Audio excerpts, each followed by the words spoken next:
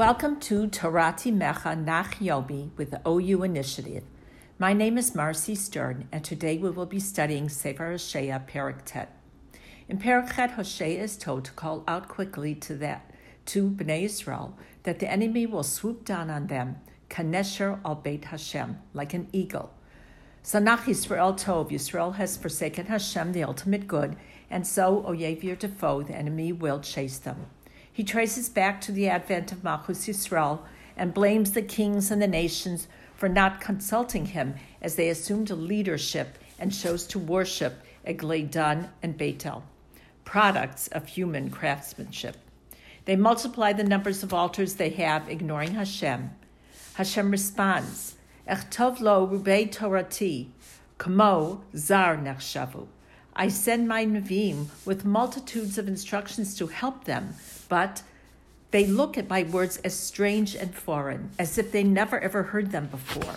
And so in the end, the Nesher will swoop down, and Hashem will burn the cities and palaces of Yisrael and Yehuda. Perek Tet is a devastating description of the upcoming punishment of exile. The Navi begins, Al tismach Yisrael, El Gil Ka'amim. Do not rejoice, Yisrael, over things that normally other nations rejoice, weddings, other causes for happiness. Why? Ki zanit me'al Elohecha, for you have strayed from Hashem, and so you should be mourning from sadness, as Bnei Yisrael did after Chet HaEgel and when they were rebuked for what they had done wrong. But rather, Ahavta etnan, Al kol granot dagan. You have chosen to be like a prostitute who loves to receive her payment in grain at the threshing floor. She goes from threshing floor to threshing floor, the Malbim says, to be immoral so she can get more and more payments. So you go from nation to nation to find a place to get more food and luxuries. And so he continues with a series of negative results. Goren v'yekev lo yir'aim. The threshing floor and wine presses will not provide food for you. You refuse to acknowledge that I am the source of all your sustenance. You think the gods and the nations who you seek out will give them to you. So now I will cause the food to decay, or the enemy will come and destroy the produce on the fields, Radak says. Lo yeshvu be'eretz Hashem. V'shav Yisrael Mitzrayim. You will not be allowed to remain in Eretz Yisrael, and you will be forced into Mitzrayim. They have defiled the Kedusha of Eretz Yisrael, and so they will no longer be permitted to dwell there. The Radak says, Ein ha'aretz sovelet zman rav ovdei akum. The land of Israel cannot abide for a long time the adultery, as the Pasuk says in Vayikra, Vataki ha'aretz et yoshveha, that if you do avodah zarah, you do these sins, the land will spit you out, throw you out. Pasuk Dalet, again, more negatives. Lo yischu laHashem yain, v'lo ye'ervu lo. Now turning to Yehuda, he says, don't pour the wine libations for me in the Beit HaMikdash. They're not pleasing to me. Zivchechem kalechem onim hem lahem. Your sacrifices will be like the bread of mourners, which is ritually impure because it is defiled, and tameh, I should say, because the mourners become in contact with the dead, deceased. Lo yavo Beit Hashem. Don't bring all these things to my house, he says. The Beit HaMikdash is not for you. You will be kicked out. The Navi continues, Ma ta'asu liyom mo'ed. What will you do on this day that is designated for the enemy to come upon you? Liyom chag Hashem. What will you do on this day that Hashem has declared a festival for the enemies to gather and to destroy the Beit HaMikdash, Radak explains. Hinei hochu mishod Mitzrayim. You will run to Mitzrayim out of hunger and hope to find refuge there. Although Mitzrayim tkabzeim, Mitzrayim, your enemy, will take you in, but there you will die. There they will bury you. And what will they do? They will take your treasure houses of silver and gold, and they will inherit them, right? Kimush yirashem, choach ba'ohalehem. What will be left? Your tents and your homes will be left to briar and thistle. They will be laid waste until they become overrun by the thorns. The day is coming, Pasuk Zion says. The Navi warns them. He wants to say it to them straight out. Ba'u yamei ha'pekudah. Ba'u yamei hashilum. The day of retribution has come. Yedu Yisrael. You should know it. Hear it. Feel it. It's there. It's impending. It's now. Bnei Israel have long insisted that the prophecies are false or have nothing to do with them. The Navi declares that these days of retribution are imminent. And as this day it comes, the nation will finally acknowledge, the Pasuk says, that they were wrong about their Nevi'ei Sheker. They will finally say about these false prophets, Evil HaNavi, he's a fool. Meshuga Isha Elokim. These false prophets are crazy. But Hashem's anger is not abated. Why? Because for so long, Navi Pachya Kush al Kol Drachav, you have planted traps for the Navi Emet to catch them and cause them to fail, Rashi says. There is a welcome pause in this harsh reality that's being described as Hashem, as if in a momentary reverie, describes his days with Bnei Yisrael at their inception as a nation in the desert. Pasuk Yud. Ka'anavim bamidbar matzati Yisrael. I found Yisrael in the desert like grapes. Kavikura b'te'ena bereshita. Like a ripe fruit on the fig tree in its beginning. Ra'iti avotechem. I saw your forefathers like this. And Rashi and Radak explained, I saw your forefathers in the Midbar like grapes that are so precious and so special. And I love them so much. When a person is in a Midbar, in a wasteland, and you find grapes, something so unique and special like grapes and figs that are so lush, Hashem is so happy as the person is who finds them in such a place. And since I love them, was so happy to have been connected to them, Kilkaltim v'lo chasru davar, Radak says. So I gave them everything they needed in the Midbar. They had the mun and water, everything. It's almost like the angry father who thinks back for a moment to the beautiful relationship that he had in the past.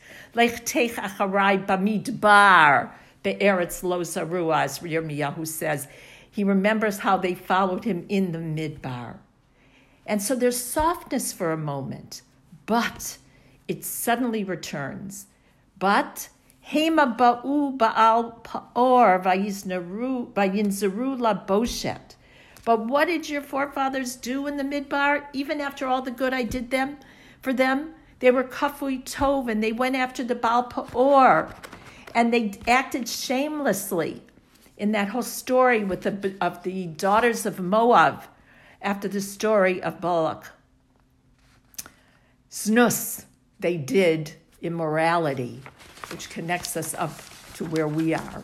So too will you be punished, he says to Bnei Yisrael, to the Sersa Shvatim now. So too will you be punished as were your forefathers. If I could punish them, who I had this unique relationship with in the Midbar, do you expect to escape the inevitable? Should you not do tshuva?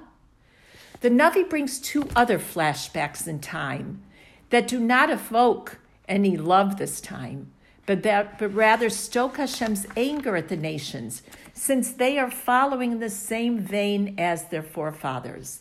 Pasuk Tet, He'emiku shichesu kamo hagiv'ah.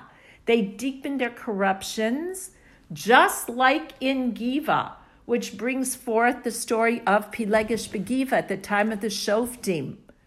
Just as they tolerated the story of Pilegesh Begiva, as some of them were involved with the actual znus and immorality at the time of Pilegesh Begiva, so too you are following in those steps and sinning. Pasuk Tedvav, Kol ra'atam bagilgal, kisham sneitim al roa mal aleihem. All your bad is based in Gilgal. And therefore I hate you for all the bad that you had done. Why Gilgal? Gilgal was where Bnei Israel had placed the Mishkan after they came into Eretz Yisrael during the 7 years of kibush and chiluk of the land during the time of Yehoshua. And after the Kohanim of Baal, the Nevi'ei Sheker, the false prophet, said, this is a unique place for worship. It was a place for worship for those 14 years. You, Yisrael, continue.